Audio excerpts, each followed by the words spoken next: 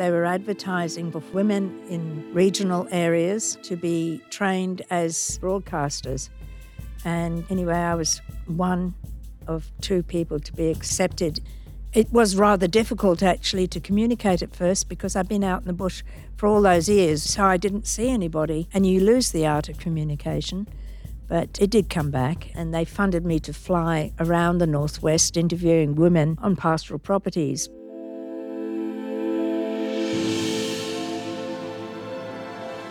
I'm Teresa Hudson, coordinator of the Community Information Centre in Townsville. In today's podcast, I sit down with author Elizabeth Kempster. I met Elizabeth on our first visit to Charters Towers. We sat down over a cup of coffee and she started telling me her story. I was captivated by what she was telling me and drawn in to how beautifully she told the stories. Even the most tragic ones, she told them with such calm. I really enjoyed this chat with Elizabeth, and I hope you do too. This episode of Brave was recorded across the lands of the Bindal, Walgarugaba and Gujala people. The Community Information Centre pays respects to the elders past, present and emerging.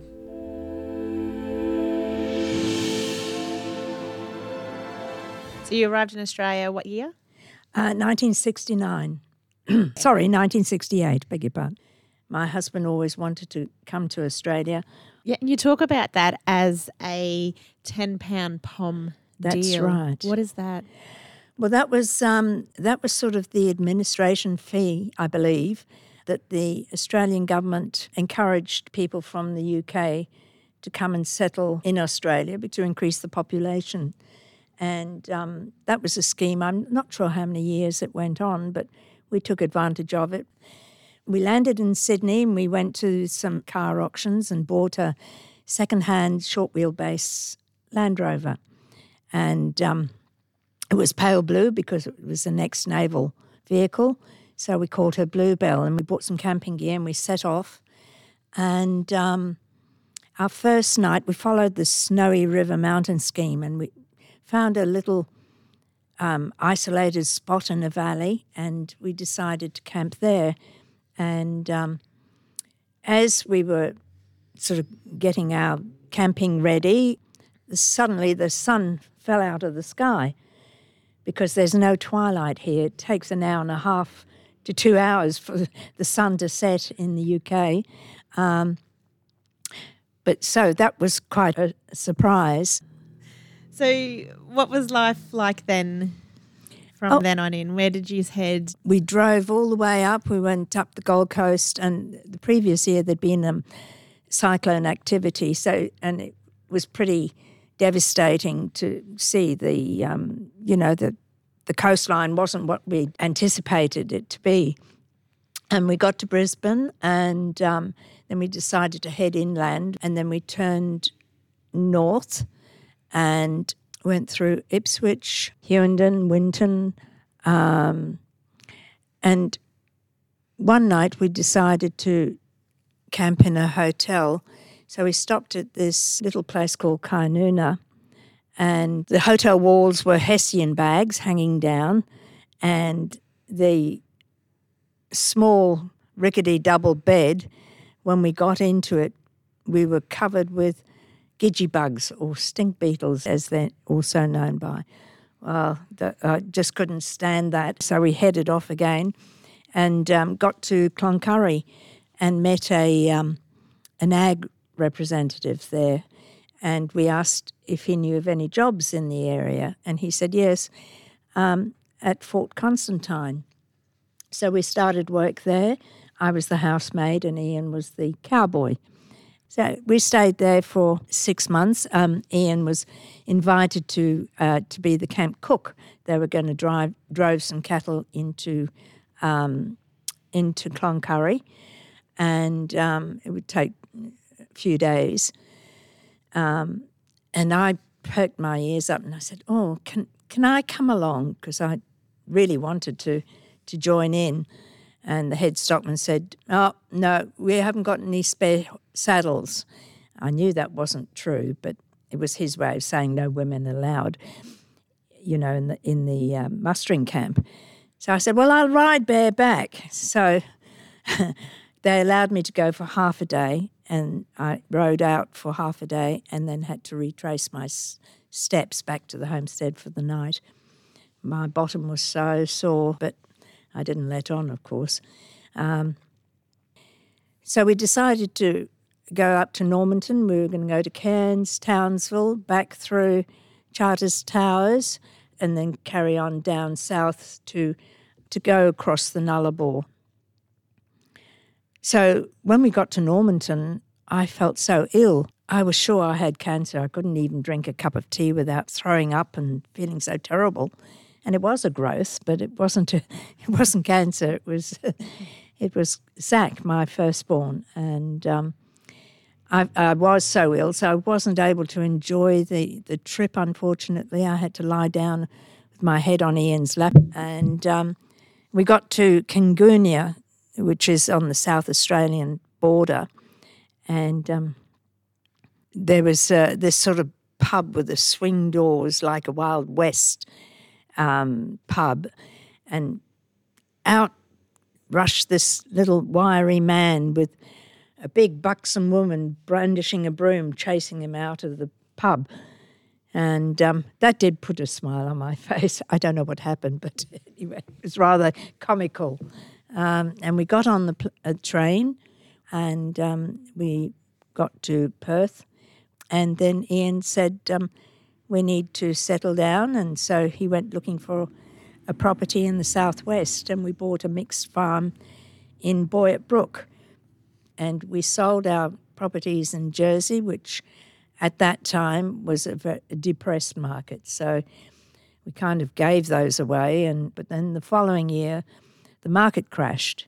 And so we couldn't make the repayments Ian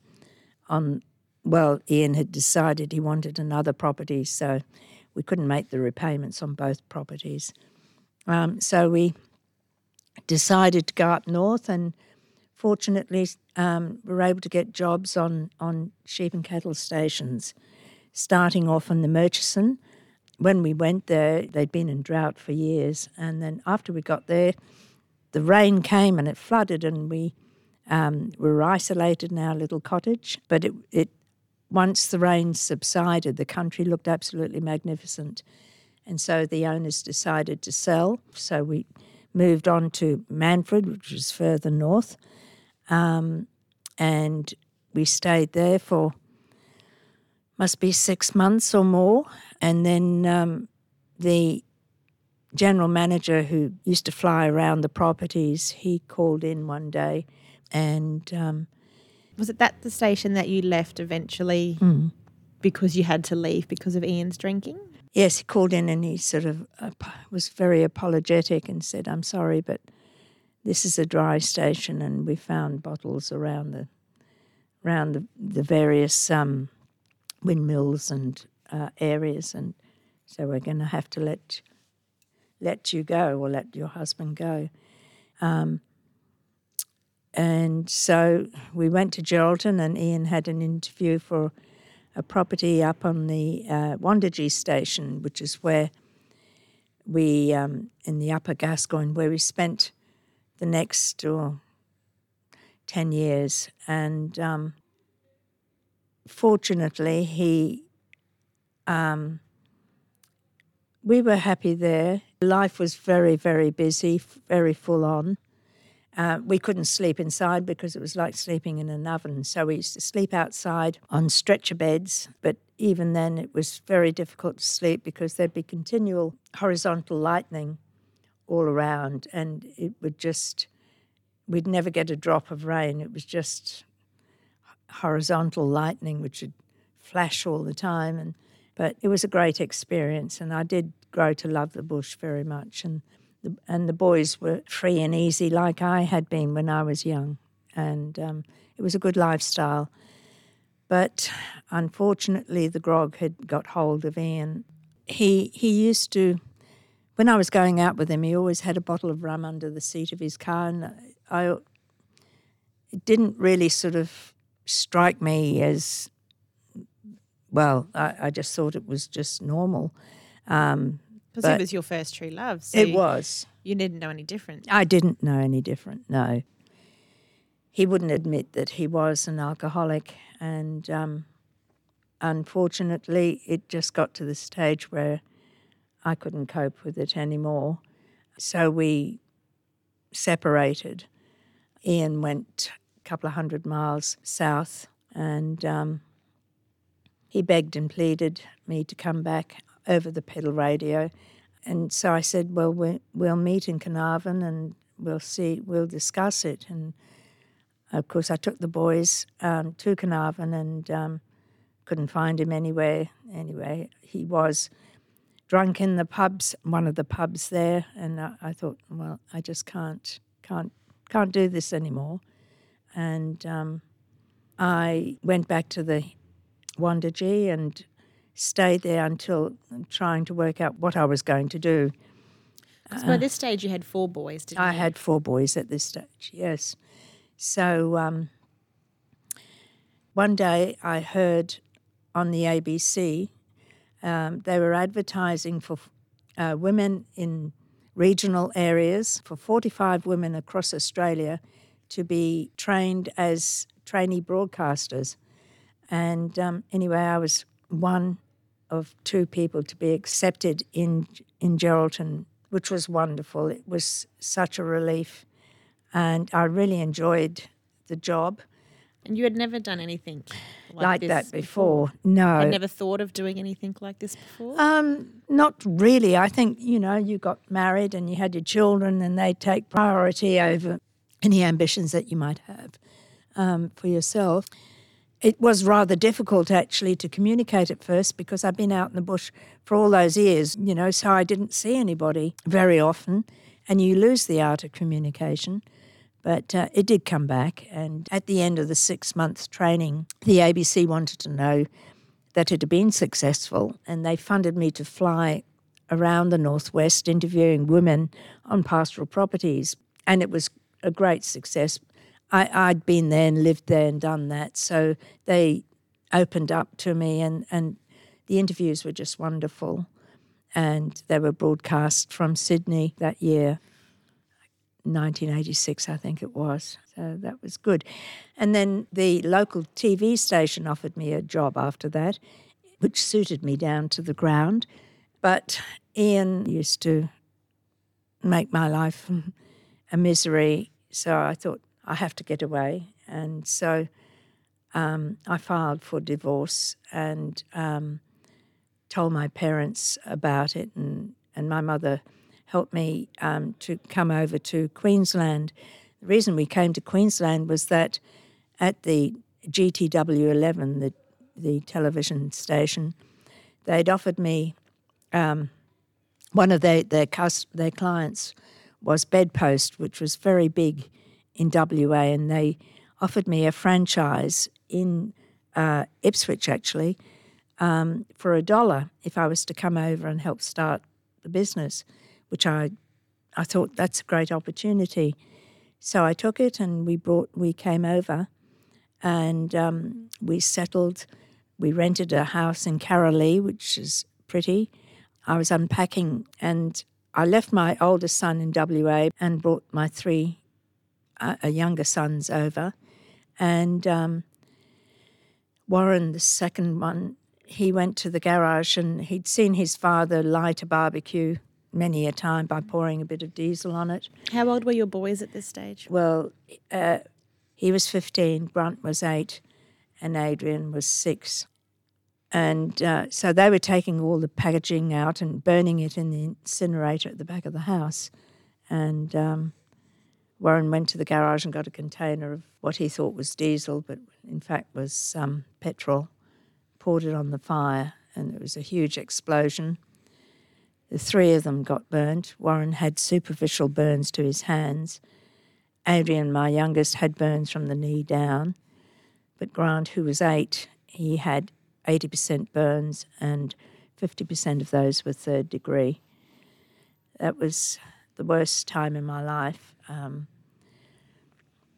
I read about it somewhere. I ran the shower, and I put him under tepid water, and his skin just peeled off like potato peelings. I'd rung the Ipswich Hospital, but they were too slow in coming, so I bundled the boys in the car and took them to Ipswich Hospital. They put Grant on a stretcher and covered him with kind of alfoil, and then took him into the Mater in Brisbane. Yes, so that was my mother. That was the start of the next part of your life. It was. Which was not a good start. No, that's right. And it was meant to be a fresh start for you. It was meant to be a fresh start. So you all of a sudden found yourself having to relocate closer to Brisbane to be near the hospital because the next that's right. 8 to 10 months was spent in hospital with Grant. Yes, that's right. What happened to your shop that you were just opening? Well, it was I'd opened it. I had it. It was running. Starting a new business. Really, you need to be there full time, and it doesn't warrant staff. But I just had to employ staff. I had to be with Grant, with my son, and my mother came over and looked after the other boys while I stayed in the hospital because they put him in a coma, and for the first 3 or 4 weeks, I didn't know whether he was going to live or die. The risk of infection with such severe burns is so high that you just don't know what's going to happen. So it was. I didn't give a damn about the business at the time. So eventually, because I'd had to put staff on, it was very difficult to make a success of it at the beginning. And when the taxation bill came in, that was the last straw. So I declared myself bankrupt. I should have gone to the taxation department and asked for a payment plan, which I believe they do.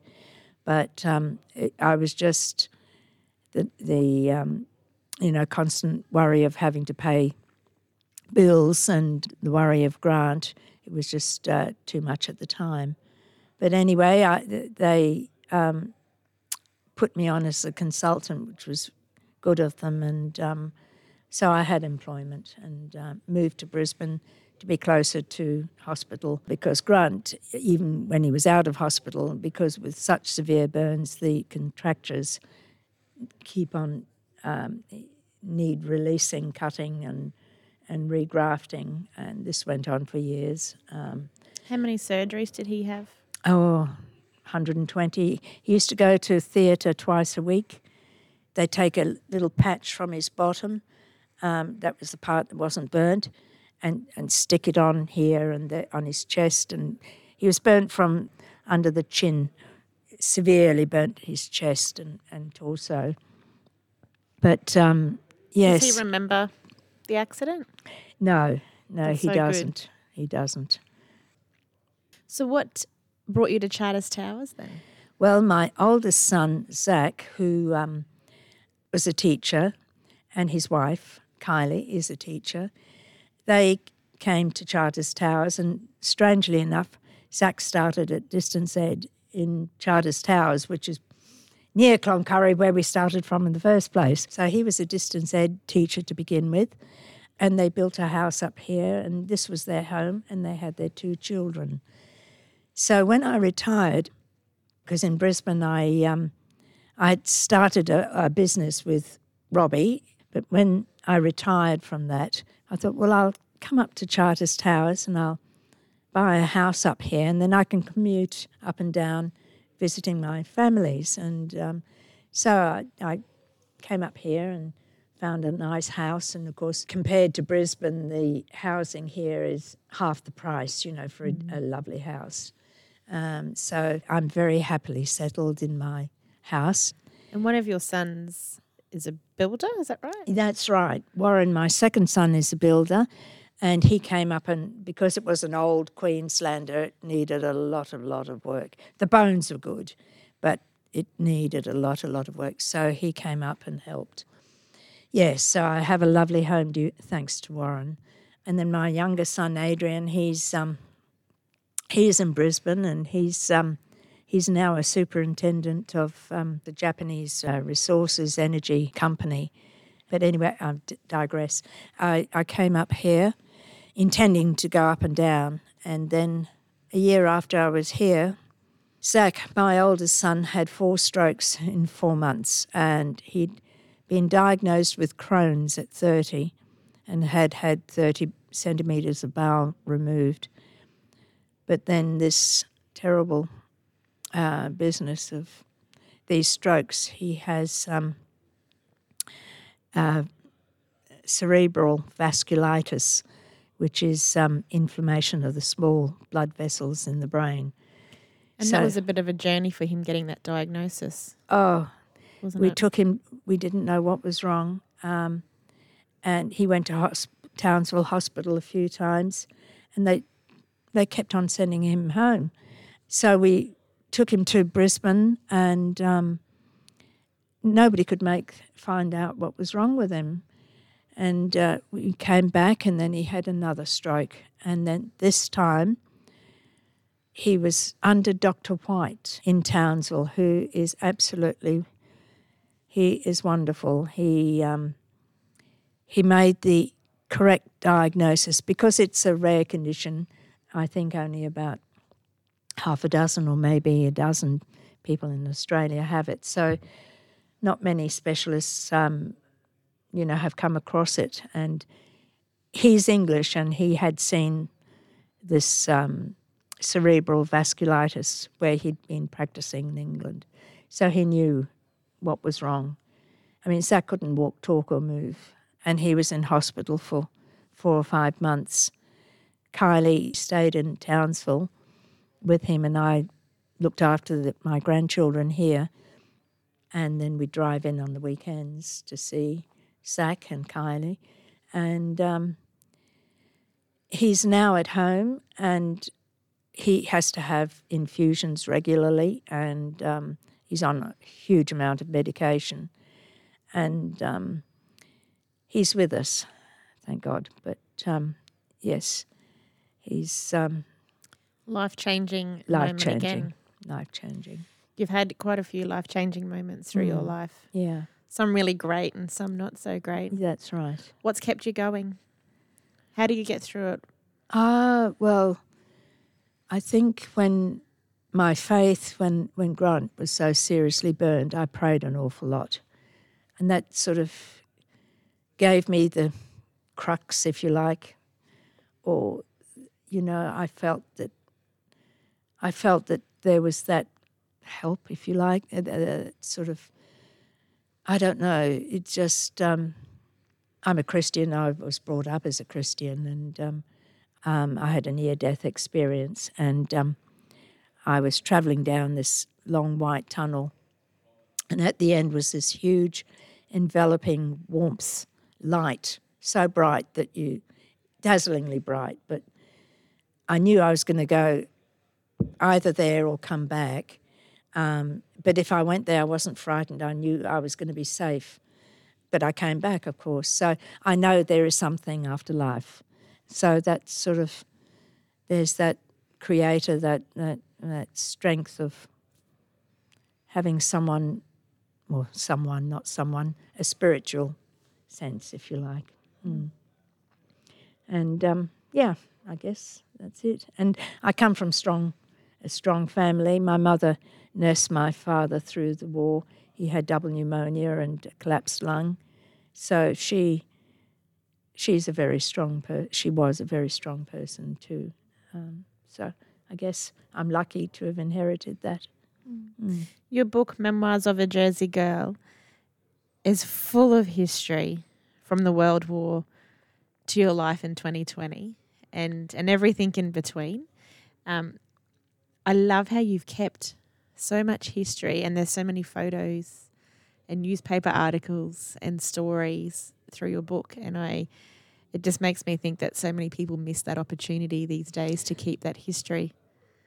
I totally agree, and it's just something that, if there was an article, I just put it in the drawer, and I hadn't looked at it till COVID came, actually, and I pulled all these photos and clippings and thought, I'm going to put this together. Yes, and every family has a story to tell, I'm sure. So it was only last year that you thought I might put this together in a book? What was that process like? Because at the start of your book, there's a lot of thank yous there for the people who have helped put that together. Yes. For someone else out there who thinks, I have a story, I really think I want to share that, what's their process to go through to put it in a book?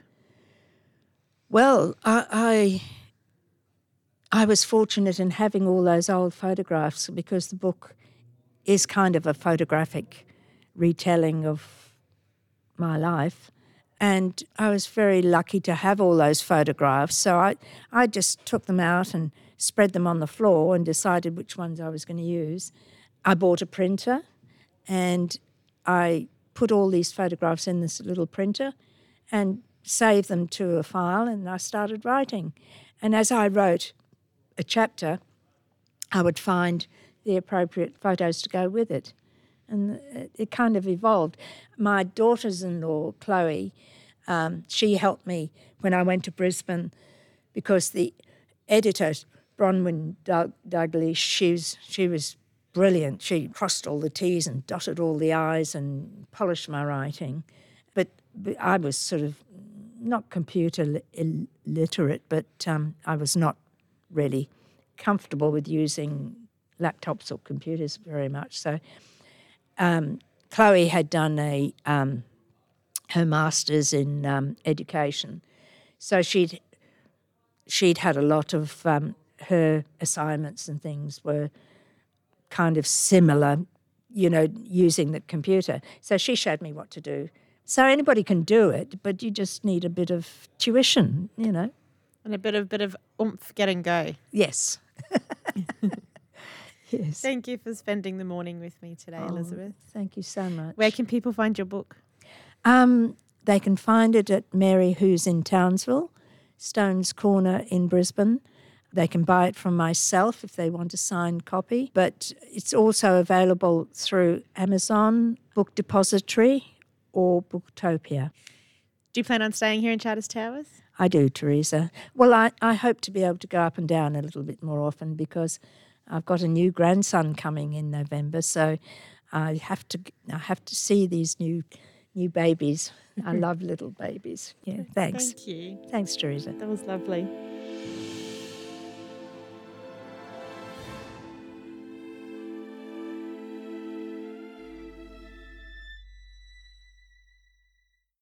Brave is jointly funded by the Commonwealth and Queensland governments under the Disaster Recovery Funding Arrangements. This podcast is produced by Damien Lawarden.